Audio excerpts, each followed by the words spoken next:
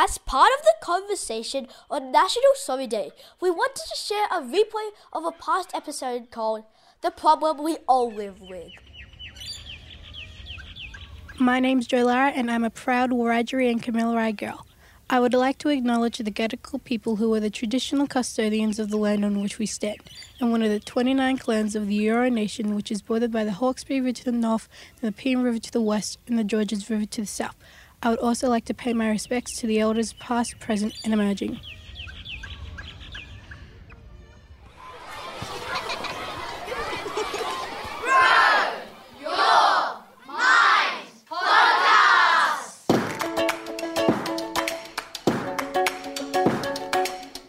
This is the Grow Your Mind podcast, a show where kids teach kids how to take care of their mental health and learn ways to be resilient. But for now, let's kick it off with Boggle Your Brain. The next time you have an ice cream headache or a brain freeze, make sure you thank your brain. While this may be a slightly uncomfortable feeling, it's the brain's effort to save you from freezing to death. Your brain quickly increases your blood pressure as an attempt to tell you to slow down or take it easy. Whoa! Who would have thought ice cream eating could be so dangerous?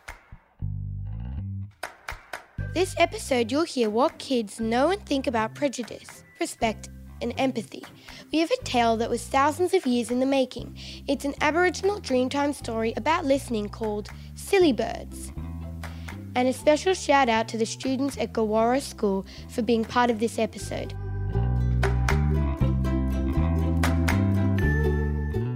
This is stressing me out. Why can't everyone just be treated the same way?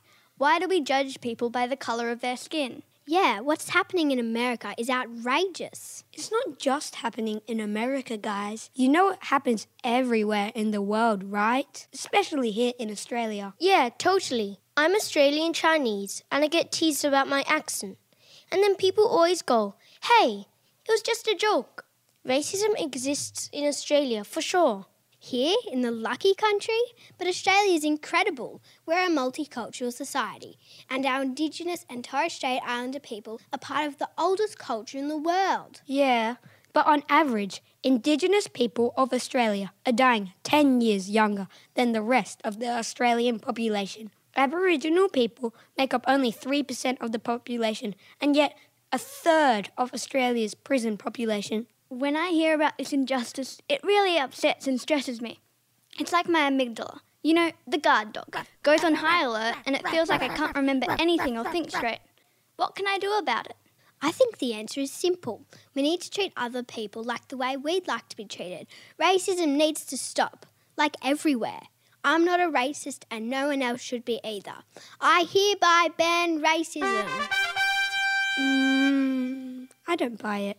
What? Surely you, of all people, would agree with me on this. Why me, of all people? You mean because I'm not white? Oh, geez, sorry. Was that racist?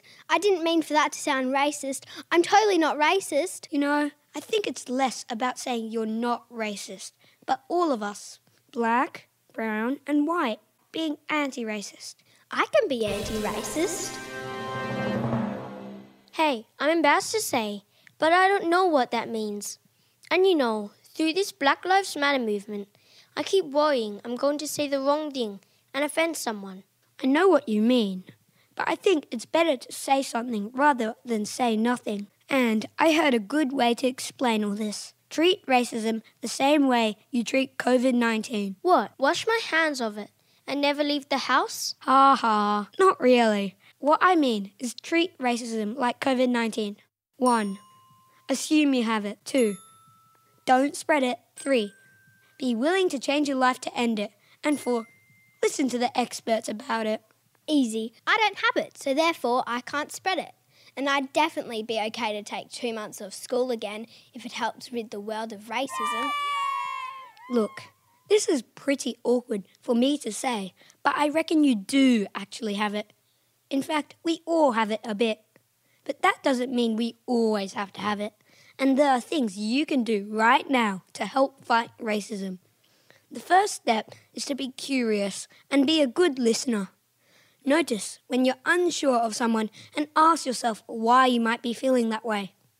We've talked about this in other episodes. Our guard dog is great at keeping us safe, but it gets it wrong sometimes. And when we meet someone who looks different to us, our guard dog might treat them as a threat. That's why we need curiosity to wake up our wise owl so that our prefrontal cortex is making good decisions and we can be open to learning something new. Well then, I'm super curious about number 3 on your list. Be willing to change your life to end racism? What exactly do I have to change? What I'm going to say might sound like small stuff, but it can have a massive ripple effect. I think it's about doing a lot of the things we have been talking about in the previous episodes, like showing kindness, being of benefit, choosing healthy friendships, and having courage.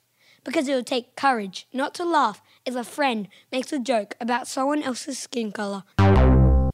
It's probably going to feel scary, but after all, that is what true courage is. And remember the whole episode on embracing stuff-ups? We're going to get this wrong sometimes, but getting it wrong means we're at least trying. I actually think if we listen more, ask questions, and speak a little less, it may be a start. To me, being anti-racist sounds a lot like trying to be a better human. I reckon I can do that.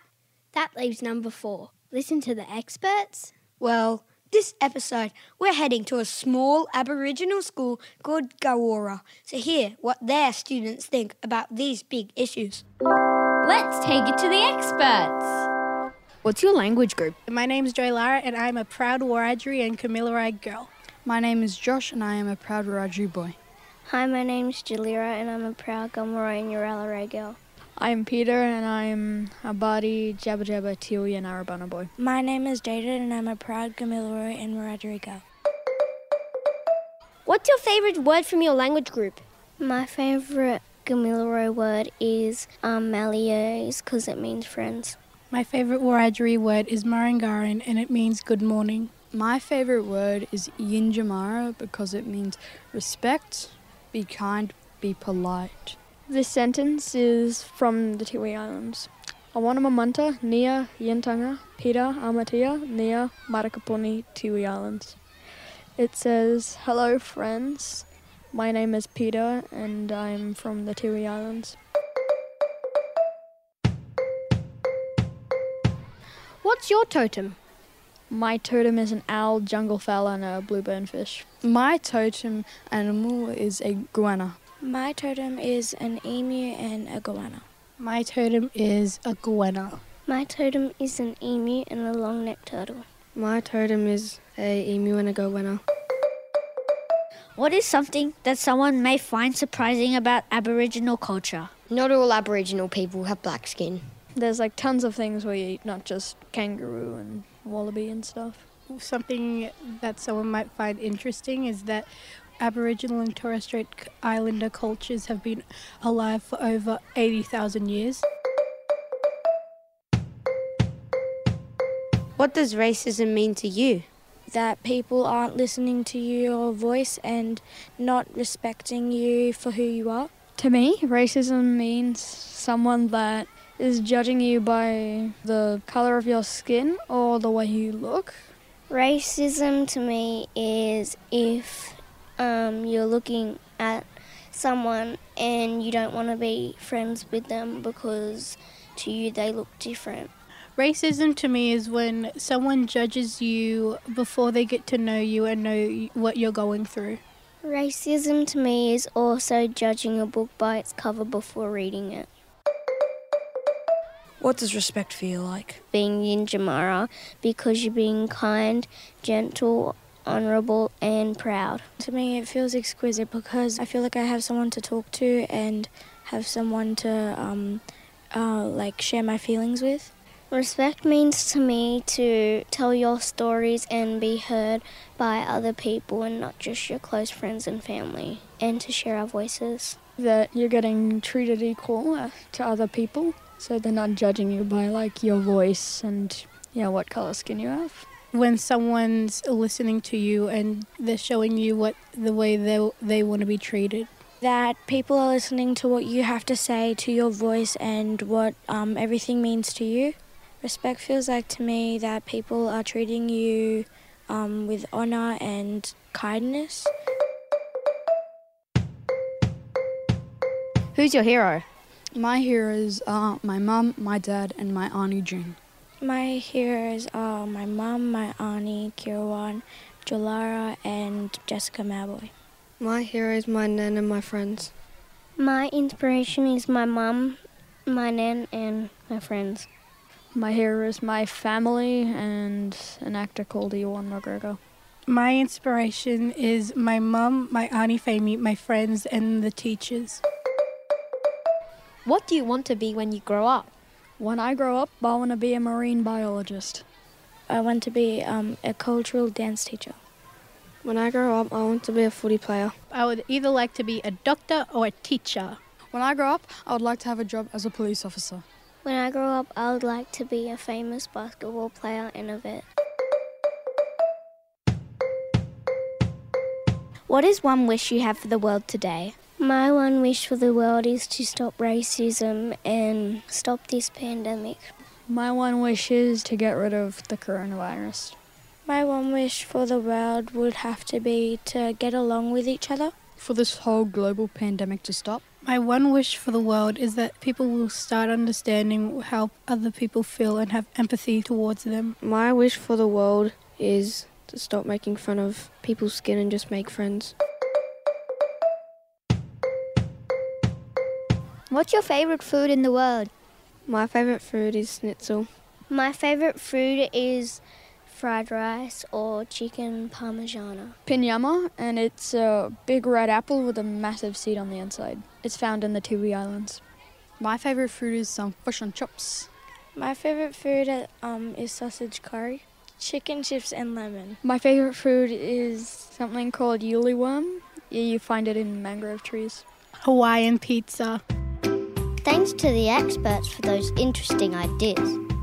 Now it's time for a story from the animals. But get this story takes place in someone's brain. Animals, are you there? Elephant, wise owl, sifting sooty? This feels really big and important. I could really use your help right now. Am I afraid of people who look different to me? How do I be the opposite? How do I be anti-racist? You know what would help? Some inspiring stories about how other people have been courageous and kind. You know, people who've changed the way they see the world, so it would make a difference for others. Elephant, can you recall any powerful and inspiring stories? Just give me a moment while I bring up the Courageous People file. That's reassuring. This file seems to be quite full. There's Nelson Mandela, who was a social rights activist and the first black president of South Africa. There's also Nina Simone, an incredibly talented musician. Or there's also Shirley Smith, better known as Mum Shell. She was a proud Wiradjuri woman, a social worker and humanitarian. Elephant, stop please. Most of these stories are about adults who've done such big, amazing things. It even took a lifetime for some of them. How do I start? Why don't we start with a story from the awesome Gawara kids. Here's a Dreamtime story from them about listening. Silly Birds, written and illustrated by Greg Dryce, an Indigenous author. Way back before Once Upon a Time, there was the Dreaming Time. And during this time, there was Mullian. Mullian was an eagle, and his parents were extremely proud of him. Mullian always looked and listened, and rarely spoke.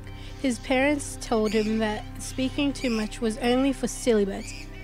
He didn't want to be a Wamba Thagara. So Mullian learnt to listen and how to see things a long way away.